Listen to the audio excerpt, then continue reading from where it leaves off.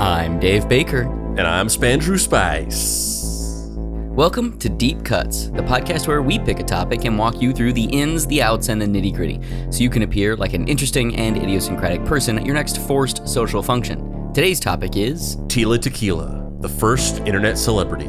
Who was Tila Tequila? Well, she was the true first internet icon. She also parlayed that viral fame into a successful reality TV show career, multiple record deals, and even a short-lived modeling career, until she had a hard pivot into becoming a born-again Christian, and then just went down the neo-Nazi pipeline. We're in for a wild ride today, folks. A wild ride.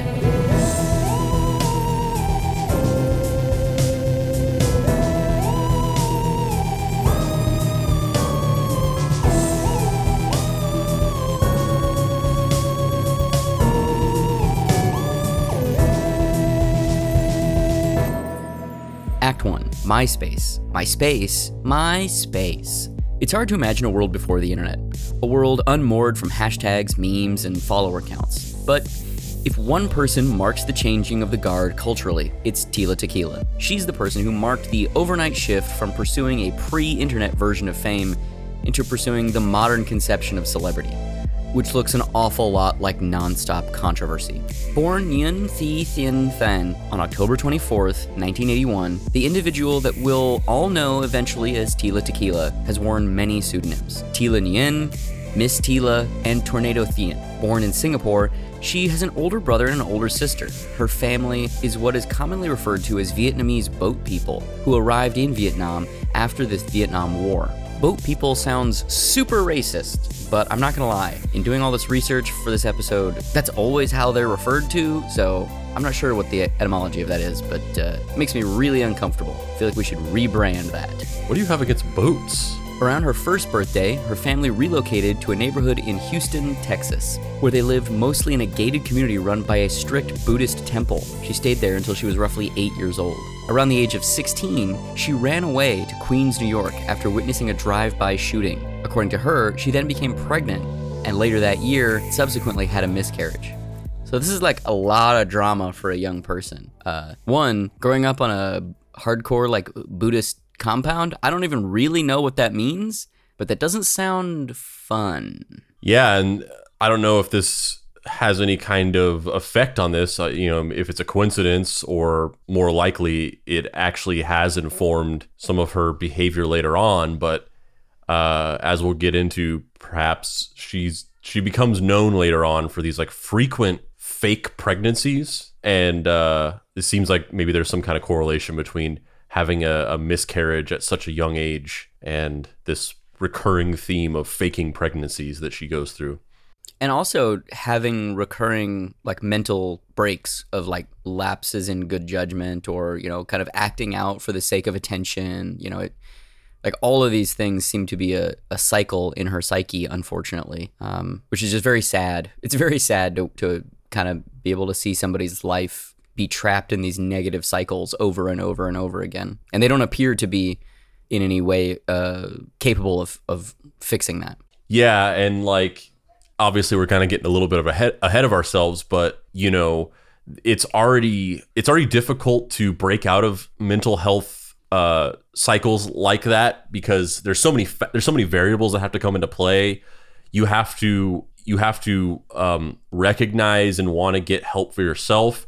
You have to have a very strong support system around you that can facilitate and help you get that help and stay consistent with it.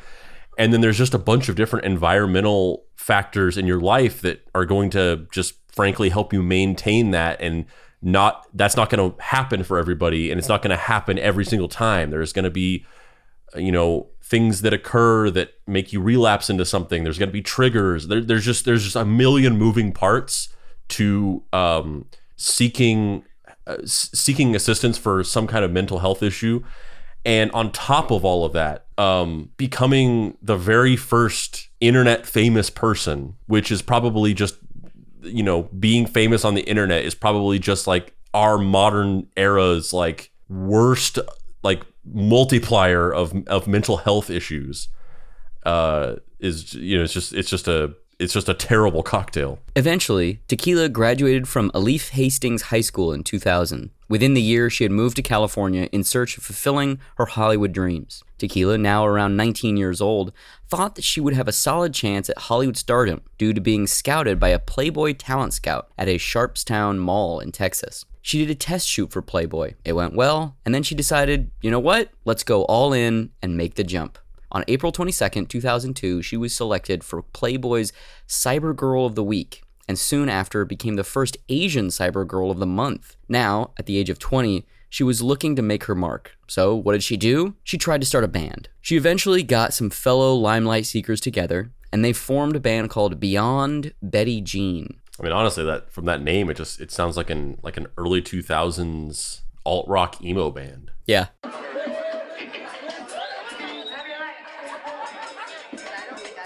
If you want to go to 2 minutes and 22 seconds, that's when it gets real bad.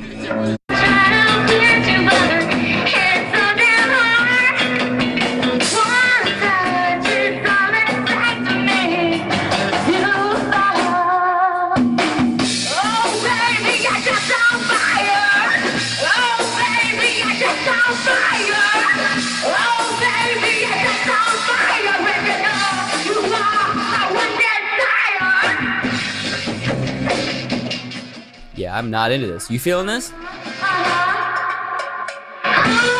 This sounds like if they took a Doors song and then amplified it out of Courtney Love's Fart. Yep. Mm-hmm. I think what they want to be is they want to be like kind of like a Joan Jett front person rock band, you know, but it just gives off big high school band competing in the talent show to a bunch of normcores who just aren't going to be able to get whatever like shitty hardcore or new metal thing they're doing. Hey man, there was a band in high school when I was in high school that played at the talent show, and it was a female-led band that was like very clearly going for like an Evanescence Flyleaf type thing, and they were way better than this shit. So don't denigrate high school talent show bands, because compared to this, that was fucking going to the opera. Yeah, I'm just not into it. Not into it. Yeah, I mean, it's funny because it's like I said, the name of the band, Beyond Betty Jean, that sounds like an early 2000s alt rock or emo band. When you look at this, you can't see this at home, but if you were just to mute this and watch this, there is a very particular type of music that you think is being played right now, which is like early 2000s alt rock. It looks like an Evanescence ripoff band. And then you turn it on, and it sounds like the fake music that's being played in the background of a movie. Like when the people who made the movie just like didn't know. It was like the fucking assistant director had to quickly write the music, and then they got some random person to sing it. Yeah, like the song in Star Trek 4 Voyage Home where they're on the bus and there's that punk guy. He's playing a song that's like, you know, I hate you, yeah, I hate you. And that song was written by Leonard Nimoy's assistant. It's like those kind of songs, except that song is not bad. Like that song's like a fine punk song. This is not. Yeah, I mean, it just sounds like in a Disney Channel original movie when the characters go to a concert, and then that's like there's a band playing in the background, and it's a song that has been written by the assistant director on a Disney Channel original movie, and then recorded and performed by like just the staff at the post sound house. Well, needless to say, Beyond Betty Jean didn't last too long. Next up, she tried again, this time after working in some recording studios, theoretically honing her chops. Before we move on, though, I just to quickly circle back. Like this statement is not in any way meant to shame or denigrate sex workers or people who work in the adult entertainment industry, but like the idea that like Tia Tequila as a 19-year-old girl was at a mall and some dude, like I feel like maybe I'm just being very redundant right now because I feel like this is like obvious and I'm not saying anything revolutionary, but like the idea that there's just some dude at a mall and he just saw some girl and he was like, she's fucking hot, and then he just like scouted her, like that's fucking creepy as hell. And like looking at, when you look into the backstory of Tia Tequila, like that was sort of like proudly a part of her backstory. Like her official biography is getting scouted to be in Playboy at a mall. And it's like, yeah, like, but like, that's gross. Like some fucking dude was just like, oh, she looked good. Like, I don't know. I like I said, I don't think I'm saying anything revolutionary. It just struck me as really creepy. It's also an instant time capsule too, though. Like you just can't, you can't be the cyber Playboy girl of the month anymore. Like, what does that mean? Like that's like a nothing statement, I mean, it's a statement that's like, it's not nearly as cool as what it sounds like. Because whenever I hear Playboy cyber girl of the month, I'm imagining some fucking hot robot, and this is not anywhere near that. Yeah. So the band didn't last long. She pivoted. She starts a new band. This new band is called Jealousy. This band also didn't last long. We don't have any Jealousy bangers? Nah, dude. However, Tequila's first big break came from a game show that she was on called Surviving Nugent, where she appeared as a contestant. It was a reality VH1 show where you would have to like do all these weird compromising things in front of Ted Nugent, which also huge time capsule. Yeah. Surviving Nugent is going to be the name of the expose HBO documentary that's eventually going to come out about him. As a side note, yes, that is absolutely a time capsule. But I just also want to say, we've talked about this before, and like, I don't quite think there's enough there to do an episode. I've toyed around with the idea of doing an episode, but I just don't think there's enough. I don't think there's enough stuff to do a full episode. But I just want to say, for anybody who doesn't know this, because I feel like this is not very well known. Obviously, a lot of people know that Ted Nugent, which, full transparency, as a kid, I was a huge Ted Nugent fan. He was just one of my favorite guitar players growing up. But he's like this ultra right-wing gun nut fucking racist dude. But also he thinks that he's black. And what I mean, and what I mean by that was I started going down this rabbit hole of like researching some stuff about Ted Nugent, and I started to notice this thing, and it kept popping up. And at first I thought it was him kind of being joking around, or he was being sarcastic or something like that, or like making fun of cultural appropriation or something. But the more I read about it, the more I started to realize that it was not a joke or like an attempt at satire. He's dead serious. He thinks that he's black. He thinks that being black is a cultural thing that you can earn. And he thinks that because he's such a good guitar player and he's learned to play the blues, and he's like played the blues in clubs with like other black blues players, he thinks that he has become black and he identifies as a black man. And that's 100% real. Before Rachel Dolezal, Ted Nugent, the unknown story. I mean, and it's kind of crazier than Rachel Dolezal, because it's not like, oh, I'm darkening my skin and pretending, like posing as a black person. He just thinks that he like converted to being black, like you would convert to Judaism or something. It's very bizarre. But anyway, I feel like we should talk a little bit, maybe about kind of our first interactions with Tia Tequila. Did you have a MySpace page? I think that's what most people know her for. Were you friends with Tia Tequila? I was not friends with Tia Tequila. It's funny because this might come as a surprise to you and maybe the listeners if they've just kind of if they've been observant of the things that we've talked about and me talking about what my day job is and stuff like that. But I never was interested in social media up until I really got into the industry. I never had a personal MySpace. I only had a music MySpace page for my own music, which I eventually just made because I saw that other people were making them, and I was like, oh, it seems like, oh, you can make a page and like put your songs on it and people can hear your songs. So that was interesting to me. So I had a music MySpace page. But other than that, before like the mid 2010s, whenever I sort of got into the social media industry, I had zero interest in social media, and I really didn't have any social media pages other than that. But I was aware of Tila Tequila. I saw the phenomenon of it, of people being friends with her, and and the whole thing about how she has the most friends on Facebook or on MySpace, and she like actually maxed out the number of friends that you could have. I was aware of that, but I wasn't friends with her, and I was only sort of aware of it. I don't even know, seeing people talk about it on MySpace, I guess. I don't remember if I was friends with her or not, but I definitely saw her profile, and I had a MySpace page, and I mostly used it to talk to comics nerds because, hi, it's me. Robert Kirkman and I used to send messages back and forth on MySpace.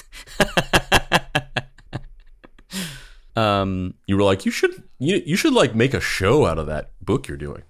Yeah, have you ever thought about like doing a show called The Walking Dead? No? Okay, cool. Yeah,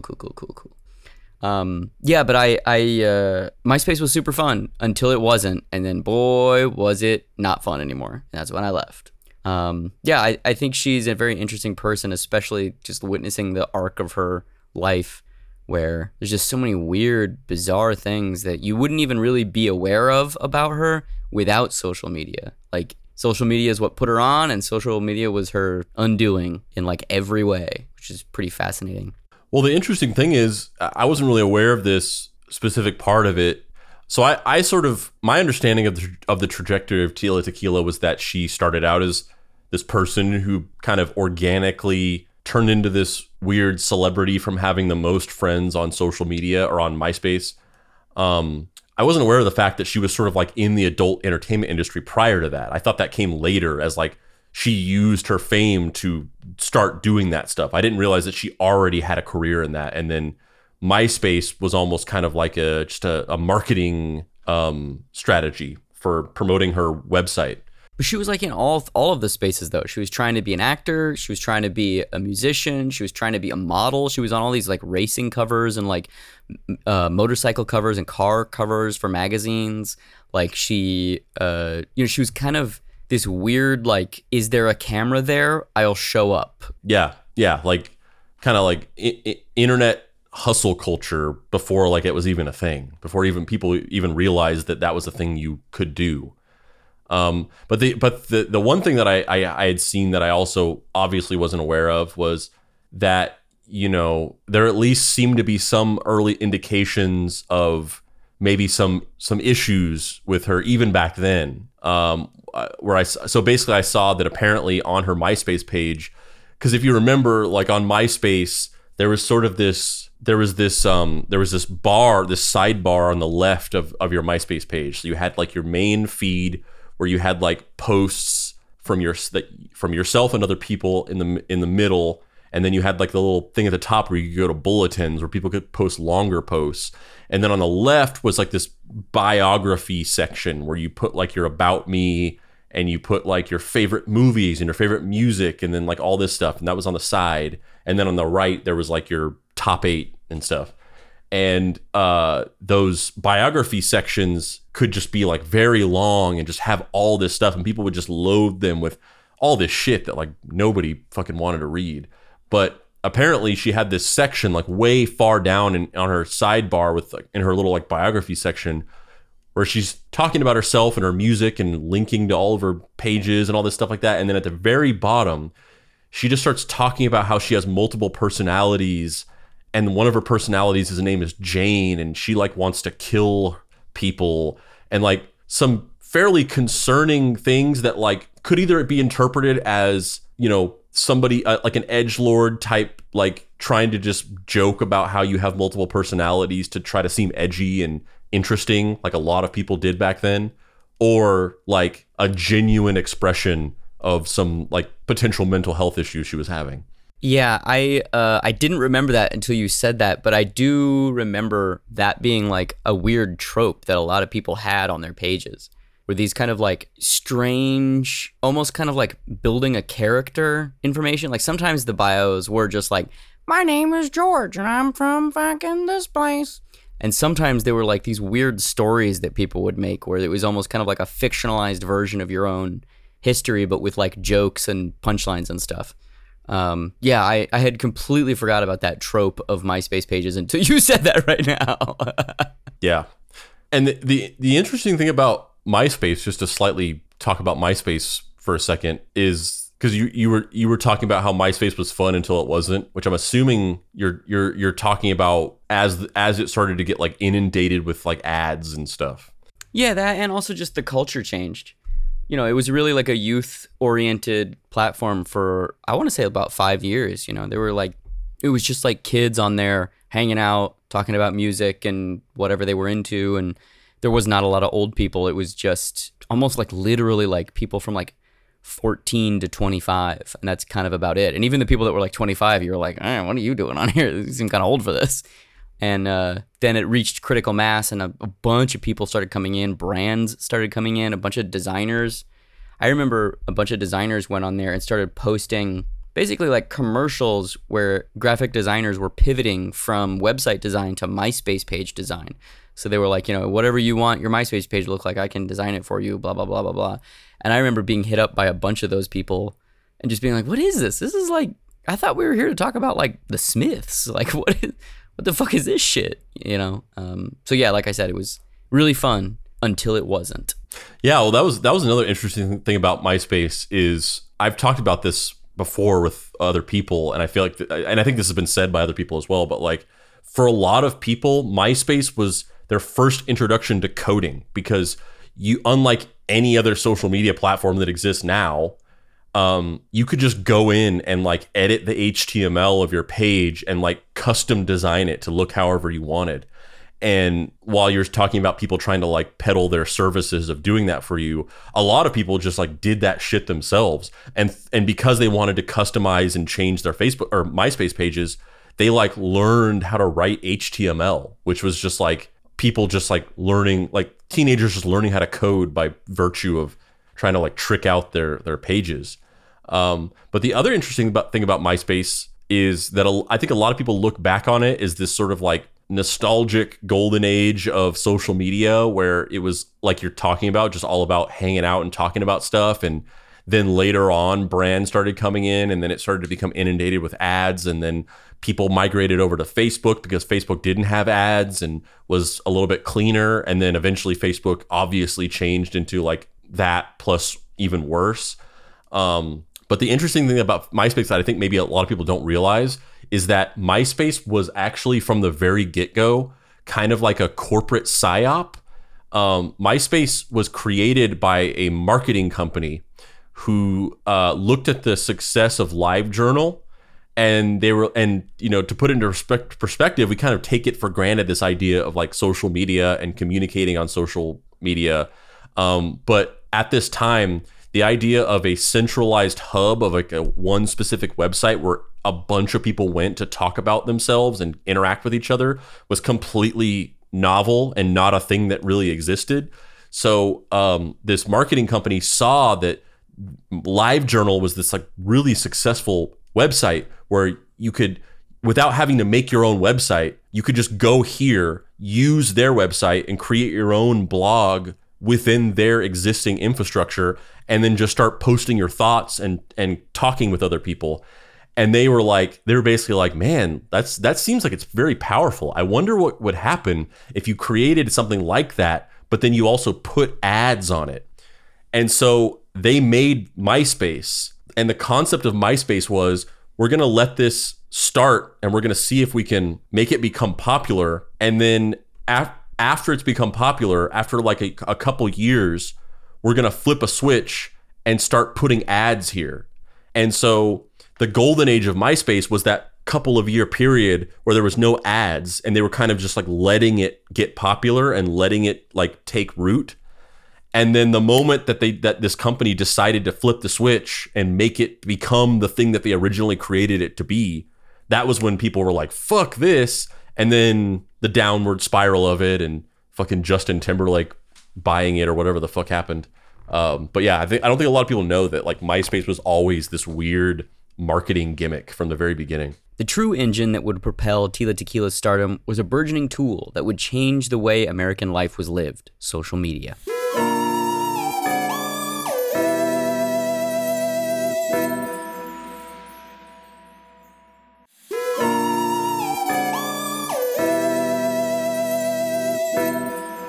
Act 2. Hitila. In 2003, Tila Tequila joined a burgeoning social media platform named MySpace. She posted some risque songs, some music videos, and some even spicier bikini photos, and her profile took off overnight. Over the next 3 years, she would repeat this formula, and it would work in her favor, big time. By 2006, she had gained over 30 million friends on the platform. She was the queen of MySpace. All right, so this is the song "I Love You," and just wanna let you know that I never felt this way. Oh boy. I think I love you. Silhouettes of Tila Tequila dancing. But if you ever hurt me, I'll fucking kill you. You better go down when you get with me. You better get here, back out to three. You better do right, I'll fuck you right. You better go down when you get with me. You better realize I don't want you need. Wow, this is so not my bag. I did not. I honestly did not expect where that went. If you cannot please, so you better bow down and get on your knees. Put the diamonds out, give me what I need. Hold up, you see me laughing? You think that is a joke? I'ma start harassing all you little hoes that be trying to pass it. You better tell them. Yeah, it's a thing. Why you talk? Yeah. So I mean, so you hear what we're hearing. It's, I mean, this obviously still happens now, but I think especially during the MySpace age, it was just like, it was the easiest thing in the world for any person to like make a gimmicky rap song and just be like, I'm a musician now, that like weren't actual rappers, had no connection or respect for the genre or its history. We're just like, I'm just gonna get some random person to make me a Fruity Loops beat and then just like scream over it, and now I'm a rapper. So it's like one of those type of songs, and the video is just her like dancing in underwear. So very, very, very, very 2000s MySpace. Yeah, not into it, you might say. But I think it's interesting though that she is kind of an unknowing template into what happens today with like TikTok stars, you know, like people like Addison Rae or the hell's her name? The girl that does the, you know what I'm talking about? The girl who does the head bobbing thing, who I can't think of. Bella Poarch. You know, there are people who become famous or at least recognizable, and they may or may not have any real definable skills. So the capitalist machine puts them into the easiest artistic medium to kind of fool you with: music. And she did it, man. Tila Tequila.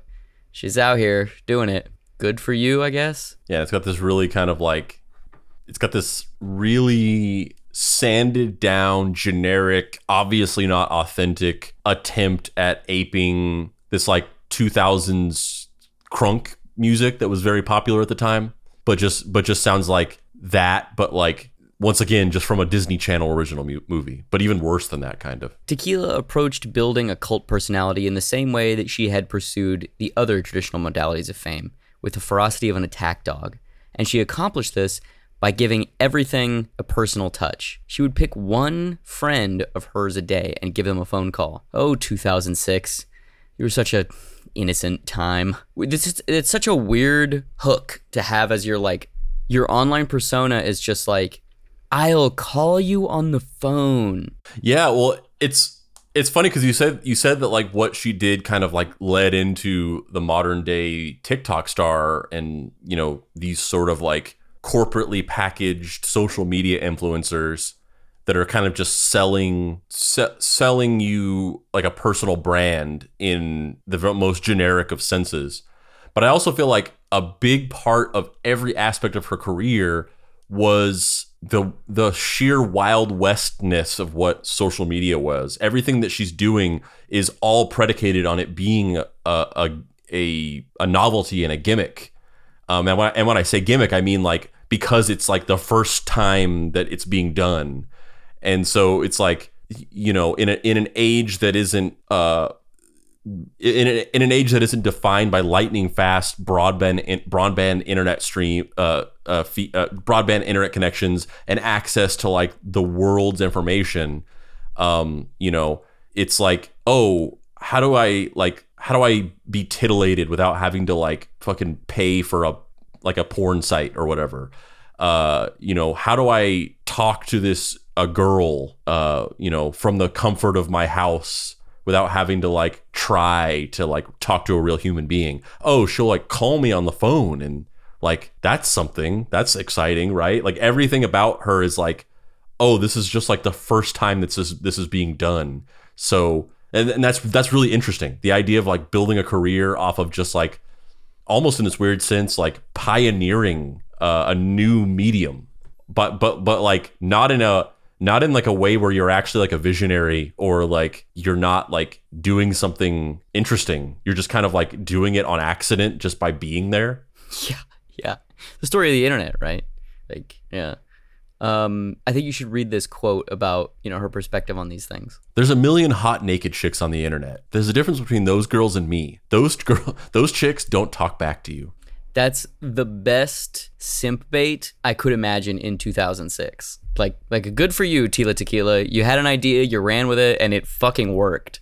Yeah, and like, yeah, you do have a point of this sort of lineage of directly from her to the modern template of what a social media influencer is, because like once again, this idea of like I create thirst trap content and then I will actually interact with you. Like now that's a cottage industry. I don't know if you've read those articles about how like there's like these businesses that are built around this idea of like a company that has a bunch of OnlyFans models, and they create adult content for OnlyFans.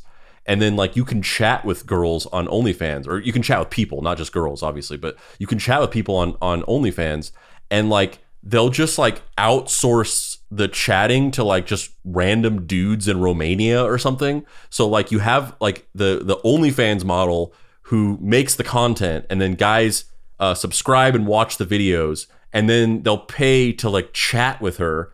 And then some guy is just like the one that's actually talking to them. And they have like literal call centers, but it's like chat centers where it's all these people in Romania or whatever that are just like talking to like pervs on the internet pretending to be a model. You love to see it. You'll love to see it. It's also interesting too, because I feel like it's almost like this is like the first instance of weaponizing the parasocial relationship. Like we didn't have a term for that in 2006. But she was really aware that like the only real skill or commodity that I have is my sexuality, and people want to be as close to that as possible. So if I'm selling this fantasy of like you can have sex with me, I don't want to have sex with thousands of people. But the closest thing to that is I can sell interacting with me, maybe in a like coquettish, cute way where I'll call you and flirt with you and call you handsome and then hang up the phone, you know, and then you'll send my profile to 15 of your other like horny dude friends, and I'll get 15 more friends and 15% more clout or whatever. And honestly, like I just earlier said, like trailblazing without actually being a visionary or doing anything, just kind of being there on accident. And like I still mostly think that's true, but like honestly, maybe I'm even not giving her enough credit, because like that kind of is a genius idea. Like before, like that's so commonplace now that we take it for granted, like I said. But like at the time, she essentially just saw that there was a new medium where you're on the internet and you are in a space to connect with people and serve them content, right? But it's not just like a website where you download videos or whatever. It's like a hub where everybody's coming together, and like it's almost like a digital marketplace where people are all kind of hanging out together in a social setting. And she took that and combined it with the concept of, you know, the way that mostly female bartenders and waiters like utilize like flirtation and social interaction to like get tips, or like, you know, yeah, just like to get more tips than normal or whatever. She took that and combined it with this new medium to create a way of monetizing social interaction, which like I said, I feel like I'm maybe even giving her not enough credit for how good of an idea that is. Maybe she was a genius visionary that like fucking pioneered social media influencers. Yeah, I mean, I think she totally is in this specific, in this specific part of the dialogue about her career. It's amazing, and I think she definitely did it on purpose. The other stuff, not so much. Hey man, nobody said that genius visionaries were good people or not Nazis. Yeah. Hugo Boss, great fashion designer. Maybe don't design those costumes for the fucking Luftwaffe. Not good. By 2007, Tia Tequila was a bona fide celebrity. So much so that VH1 gave her her own TV show, A Shot at Love with Tia Tequila. The big reveal of the show in the pilot episode is that she would come out as bisexual. I haven't even told my mom and dad. I haven't been 100% honest with you guys.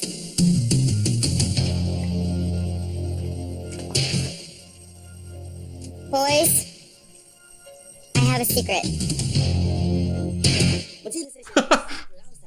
They're really drawing this out. Possibly say.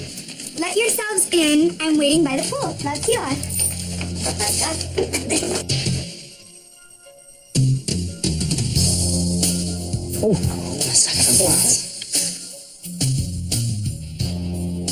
All of a sudden, a line of women come walking out there. I'm like, who is that? What is going on here? That's all you know. Look at these. I looked up and saw all these guys, and I was like, wow, are these a bunch of lifeguards or something? Hello, ladies. Welcome. Come up, gather around. Holy, there's guys there, and they're all staring at me like a piece of meat. I'm like, hello, excuse me, what is doing here? Gross. You have no idea why the both of you are here. When I first saw the girls walk out, I was like, all right, we're all gonna get some. I never, ever told anyone this before. Maybe they're all gay guys, like maybe it's like a gay bash. But I want to let you all know that I'm a bisexual.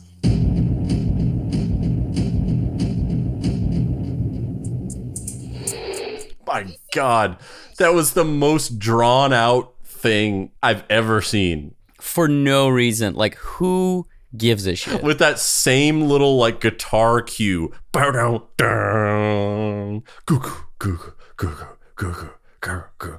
Bow down. Goo goo goo goo goo goo. Like the whole hook of the show is she's a party girl who actually likes girls and guys. Like, okay. It's so like a non-issue in like in a modern context. Like it's just like, okay, well, that was your secret, and to draw like okay. I mean, it's a spectrum, baby.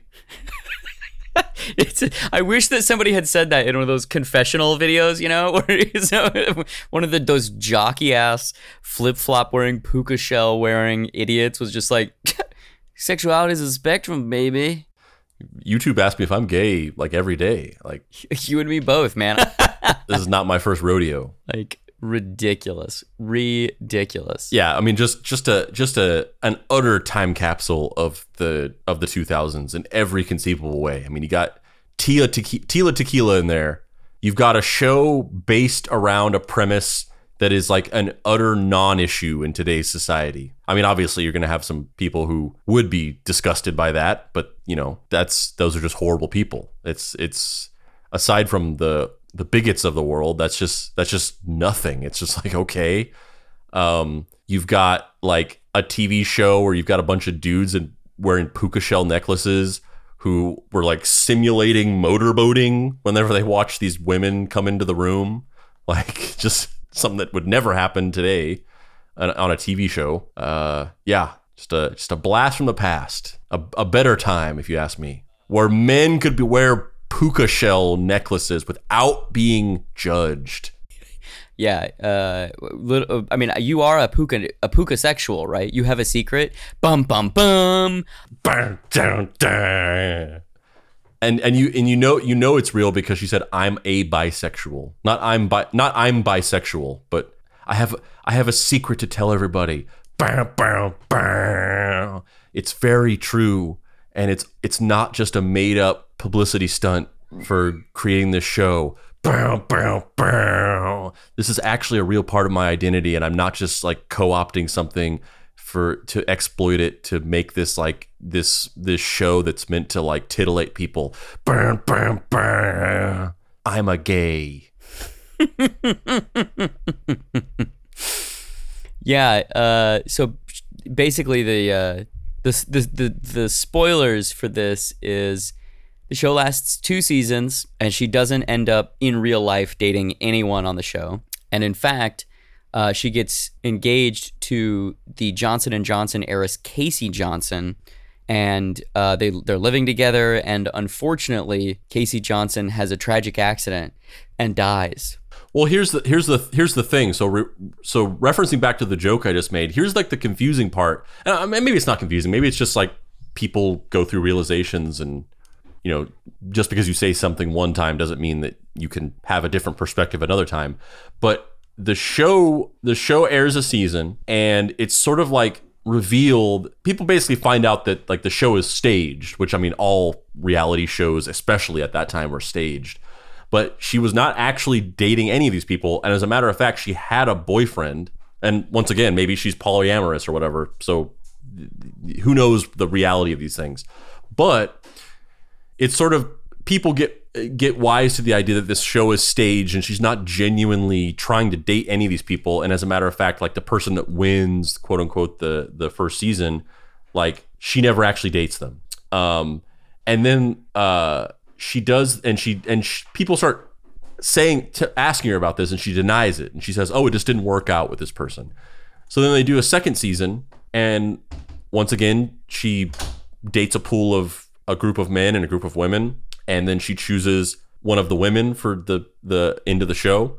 And then later on, she basically admits that she's not actually bisexual, she's straight, and that she was just doing it for, you know, the show. Like it was just, she literally used the words, I'm gay for pay. Like that was her words. And like admits that the whole thing was fake.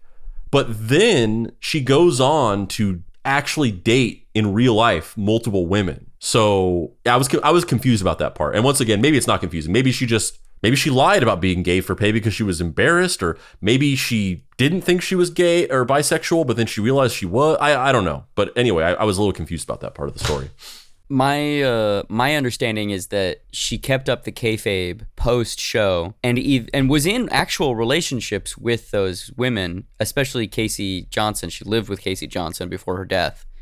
And then later in life, once she was a born-again Christian, spoiler alert, and had a mental breakdown, spoiler alert, she came out saying, I was never gay, it was always gay for pay. Even when I was living with Casey Johnson, that was kayfabe. She didn't say the kayfabe part, but you know what I mean. That's my understanding of it. I don't know how much of that is true and how much of that is not. Yeah. Like I said, who knows? Like she could be lying about that now, or she could.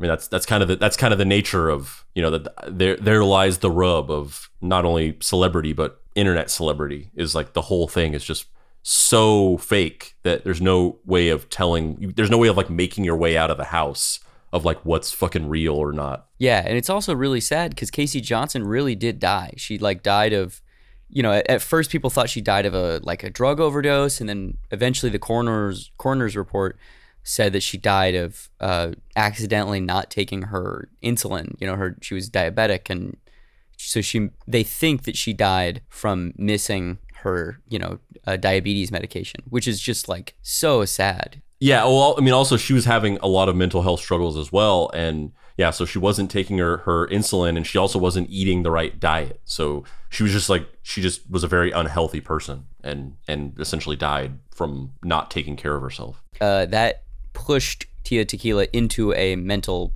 spiral where she became suicidal. She had suicidal thoughts and ideations, and then eventually, you know, she posted all these photos of her like weeping on camera, and like it was just super sad. And she she ended up moving in with a couple roommates, and one of the roommates found her after having taken a bunch of pills and overdosing on sleeping pills.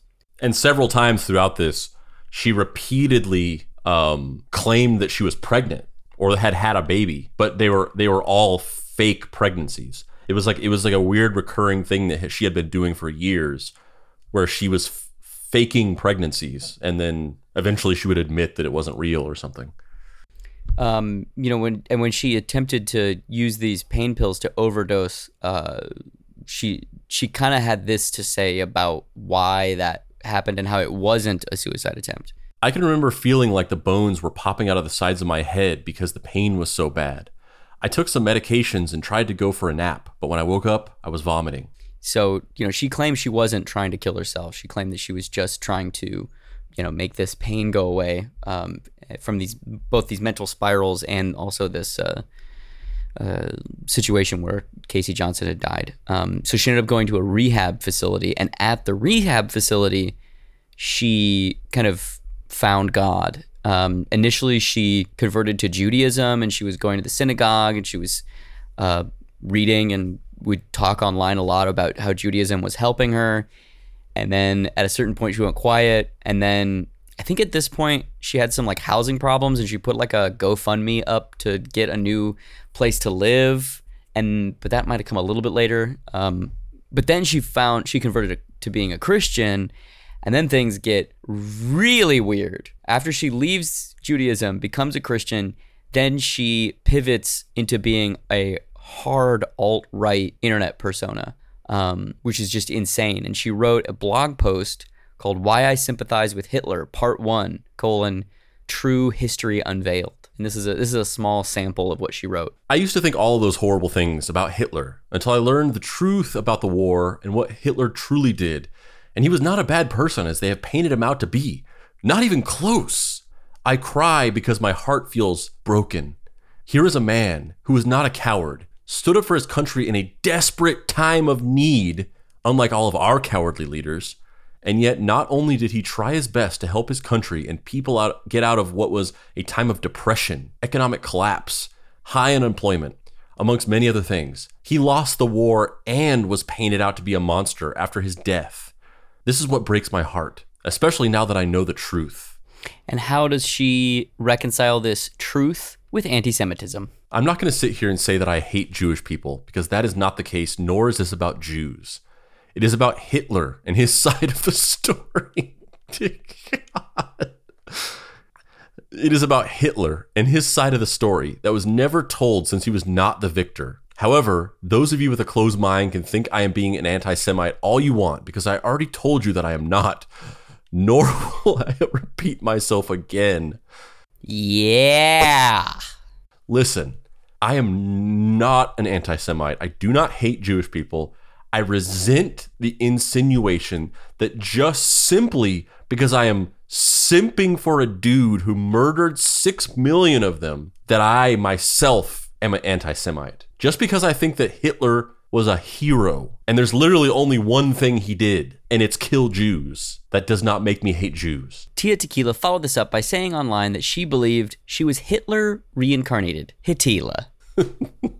Hitila. Hitila. Hitila.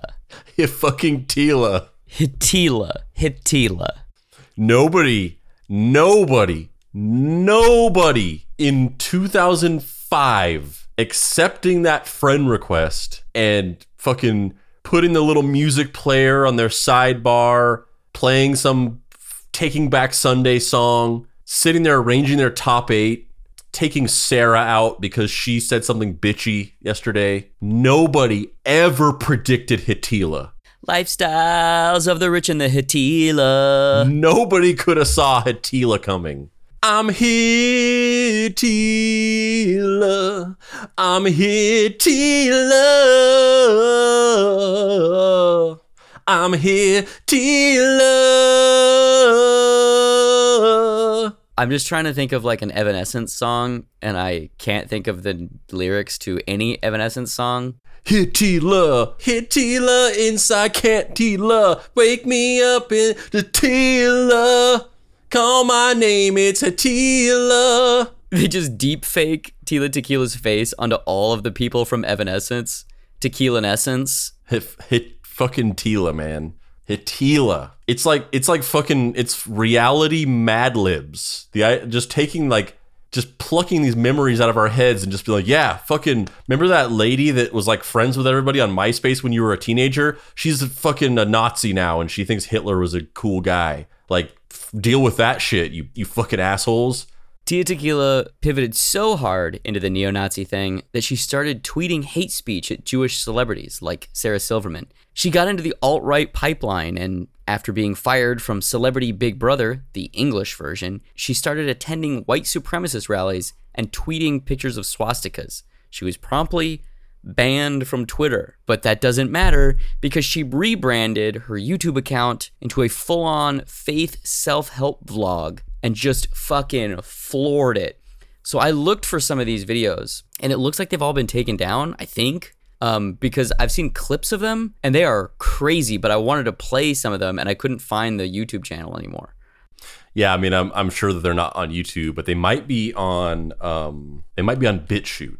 BitChute is like the fucking, it's the graveyard for all banned YouTube videos, because it's like a free speech alternative to. Because basically she pivoted into being an evangelical Christian, got married, had kids, became a flat earther, and then started posting YouTube videos where she claimed that she was the reincarnation of God. Another trope you'll remember where she's constantly claiming to be reincarnated. She has all these housing problems again. She runs another GoFundMe, this time for a gospel record that she wants to record. It doesn't make the $30,000 funding goal, so it doesn't get made. She tries to kidnap her next door neighbor's children and make them Christian by baptizing them. Yeah, and she tried to do it on live stream. Yeah. It's just, this period is just wild. Yeah, she claimed that she was God. One time she said that she was Taylor Swift and that she created Taylor Swift. One time she was live streaming and she was just in her room, but she was saying that she was on like a spaceship in like another dimension, but she was just clearly in a bedroom. So I wanted to baptize these children for God's kingdom, and they said yes, but the grandma came over here and told them they cannot be baptized. I have the water ready and everything, and they're really sweet children of God, so I just want to make this testimony. Mama said no. Can we get baptized tomorrow? Well, your mom is trying not. You don't care about their salvation, man? Wait a minute. Wait a minute. Don't try to make this on that I don't care about nothing that's going on with the Lord. See, you're hurting their hearts. No, I just don't want to hear argue because I don't like arguments. I know, but the devil doesn't want y'all to be saved, but God's trying to save y'all too. Who the devil? The devil are the ones who don't want God's children to be baptized. What? Then why don't you want them to be baptized, ma'am? I'm about to baptize them right now. The church. I am the church. No, the Lord says, Peter, you are the church, and on this church I will build the church, and the gates of hell shall not prevail against you. I'm not going to argue with you. Okay, so the Lord wants to save these children, and they will get baptized in the name of Jesus. It's fucking dark. Super dark.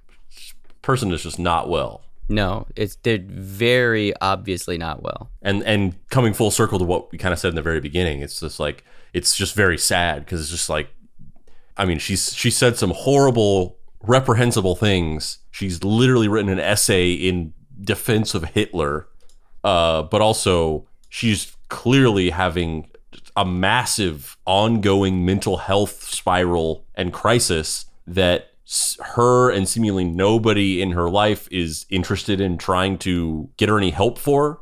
And the slow drip of even a semblance of internet celebrity just like keeps it alive, because this spiral of like, I can post a video and say whatever fucking insane shit comes to my mind and I will be validated by even 5 people is like, that's a never ending feedback loop that will just continue to snowball worse and worse as long as it's there and as long as nobody's trying to help this person. So it's just very sad and very untenable. It's like, what do you do? It seems like nothing's going to get better for this person until somebody gives enough of a shit about her to try to help her out in a constructive way. Yeah, it's definitely not going to be her husband either, because they got divorced. They're going through they went through a crazy divorce. I think they're now divorced, and their kids are, oof. It's so sad. But it's interesting to me because a lot of these situations it's almost kind of like, would I have ever guessed that she would have been Hitila? No. But it's not that far off from what happened with like a lot of celebrities, especially child celebrities or people who got famous young in the 80s, like her arc feels like a child actor's arc other than the neo-Nazi stuff. I don't think anyone saw that coming. Yeah. And it's just, it's like, and the thing about, that's a trope that child actors sort of go through that arc. And it's even worse with the internet and social media because it's like, I would like to hope that nothing even remotely similar to this happens. And also, obviously, I'm not like I'm glad that this kid is getting this recognition, and I don't have any negative thoughts towards it. But I think about stuff like that the Corn kid, this little kid. It's Cone. Like he does this interview. He's adorable. He says something very funny, and he goes mega viral because of it. And now like he's been in a Mr. Beast video. He's like. I saw the last thing I saw was like he did some kind of event for like Nickelodeon or something like that, like just overnight viral fame. And it's great, and obviously especially in his situation it's all about positivity. It's all about just this adorable harmless little video, and I think it's great.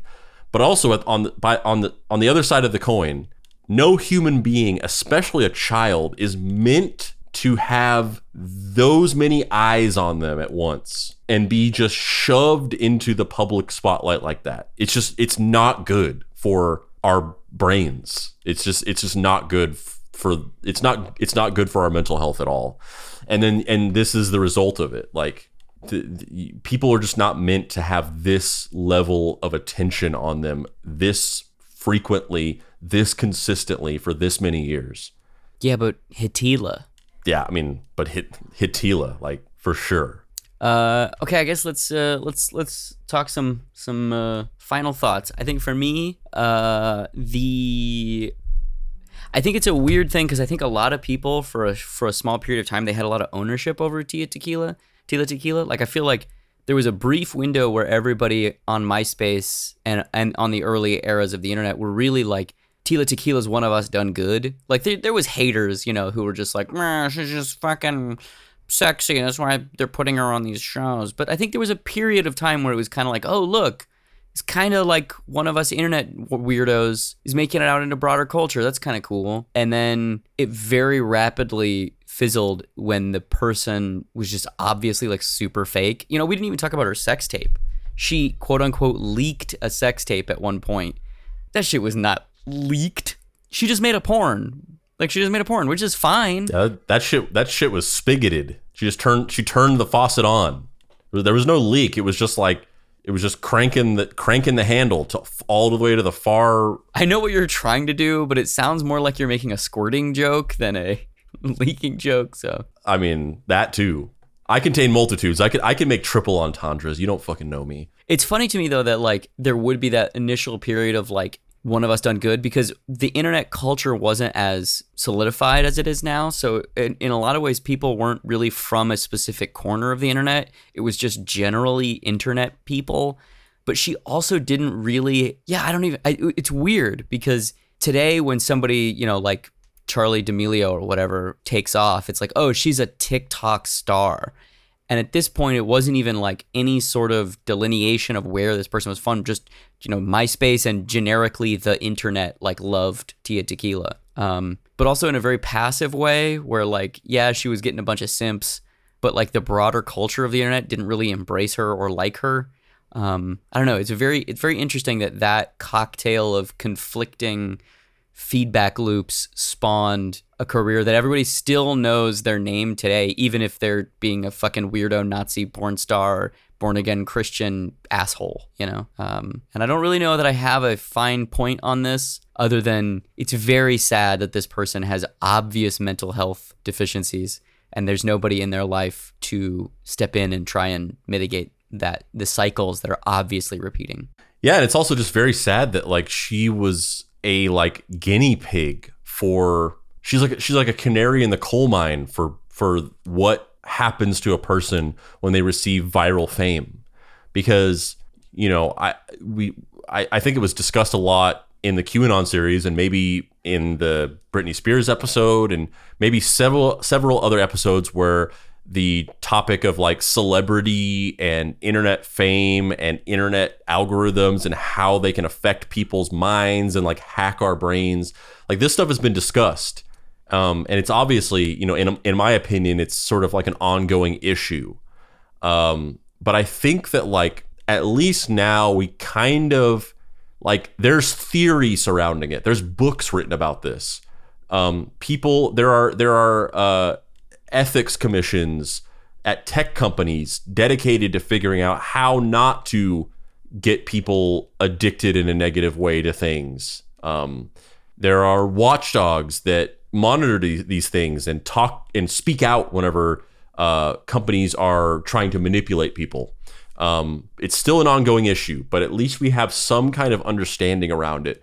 But Tila Tequila was like literally just like, let's throw this person out there and just see what happens to a person's mind when you have billions of people paying attention to one human being in a very direct, interactive way. And now it's kind of commonplace, like we talked about with like the parasocial relationship and the fact that like being a social media star is like a very common thing. And now like there's this melding where like even movie stars are social media stars and they're sort of like required to do that. It's all been very mainstreamed at this point.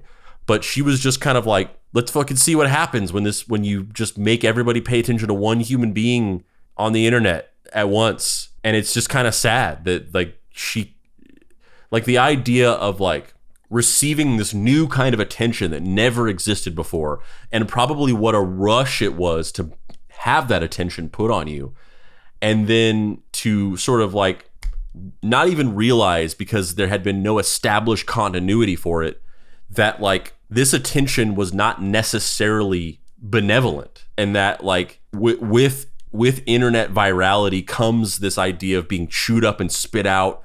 People get tired of you in 3 seconds, even quicker than the 15 minutes of fame that you can get from like traditional celebrity. And also that like a lot of times virality is paired with this sort of virulent negativity that doesn't even exist in regular celebrity as pure and concentrated, where like a lot of times people can like, you can be a celebrity because people fucking hate you. And to have all of that stuff just shoved into one person's mind in such a short amount of time, it's just very sad. And you know, she said some Nazi shit, but like I don't know, I hope that maybe someday she can get some help and some people that actually give a shit about her and want her to like figure a way out of that.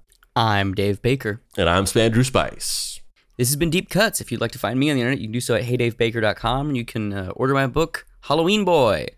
Spandrew, where can people find you on the internet? You can find me in your friend request inbox in my ongoing attempt to become friends with everybody on the internet so that I can say that I'm the most famous eye-patched influencer of all time. And you can also find me not on social media because I don't use social media. Actually, that's a fucking lie at this point. I've started using Twitter. Andrew had a Twitter and Dave was getting too sad about it. And so in a weird kind of like Vertigo situation, he started making me use the Twitter and pretending like I was Andrew. And eventually I just kind of like leaned into it. So you can follow me on Twitter at Robots in Comedy, Robots letter N Comedy, where I talk about stuff sometimes. You can follow me on TikTok at Deadboy Detective. You can go, if you want to pay your respects to the dear beloved Papa Pricey, you can go to his website, dapricerights.com, where you can buy his book, Deadbolt AI Private Eye. You can follow us on social media. Go to Facebook, search for Deep Cuts Podcast. You can join our Facebook group, Deep Cuts Podcast Facebook group. We talk about the show, make memes. You can join our Discord server, bit.ly.com/deepcutsdiscord, where we talk about the show, make memes, and talk about other things. You can follow us on Instagram at Deep Cuts Pod. You can follow us on TikTok at Mystery Treehouse. You can go to our website, deepcutspod.com. Click on the shop. You can get t-shirts and hats and things with Deep Cuts graphics on them. You can get our Mystery Treehouse Junior Sleuth shoulder patch, and still a couple tape comics left. Simple Code, 9-track Napster rock opera with a 5-page full-color comic, $12.99 flat. It's not flat. It's 1 cent off from being flat, but you know what I mean.